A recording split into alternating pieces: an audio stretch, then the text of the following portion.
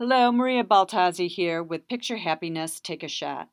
I have been studying in the field of happiness for over 10 years, discovering and understanding the elements that create a more fulfilling life. It was always my vision to share what I have learned about happiness with those who are interested.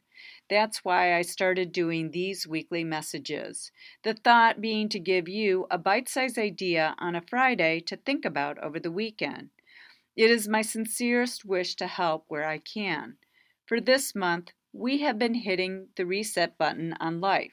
First, by taking stock in what you already have accomplished this year. Next, looking at what you have yet to accomplish. And then starting to plan for 2017. Next, we talked about how to begin manifesting the next chapter of your life by having a consistent meditation practice to help you see and create your vision by opening your channels of intuition, awareness, and clarity. Last week, we talked about how the clutter in your life, in your home, at your office, on your computer, could very well be blocking you from manifesting your vision because clutter literally blocks the energy flow around you. I suggested a 33-day clutter cleanse to help get the energy flowing around you again so that you can more easily manifest your next step in life. This week is another suggestion on how to help you manifest your vision. It's called Bedtime Intentions.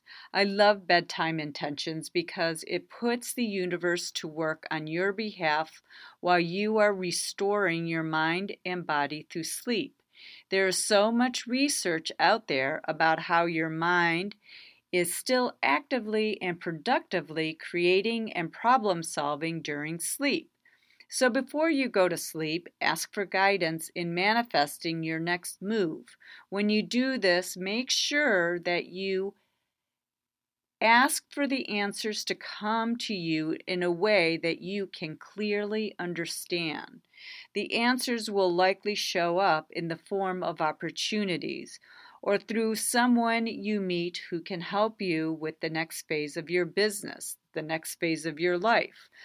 Also, know that the answers to what you should do next aren't necessarily going to show up in a text or an email, though they could.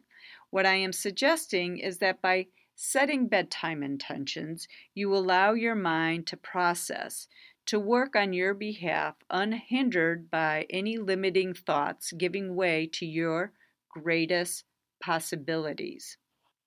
If you have any questions, please feel free to reach out either through our Facebook page at Picture Happiness, Take a Shot, or my website, pixhappiness.com, P-I-X happiness, all one word, .com.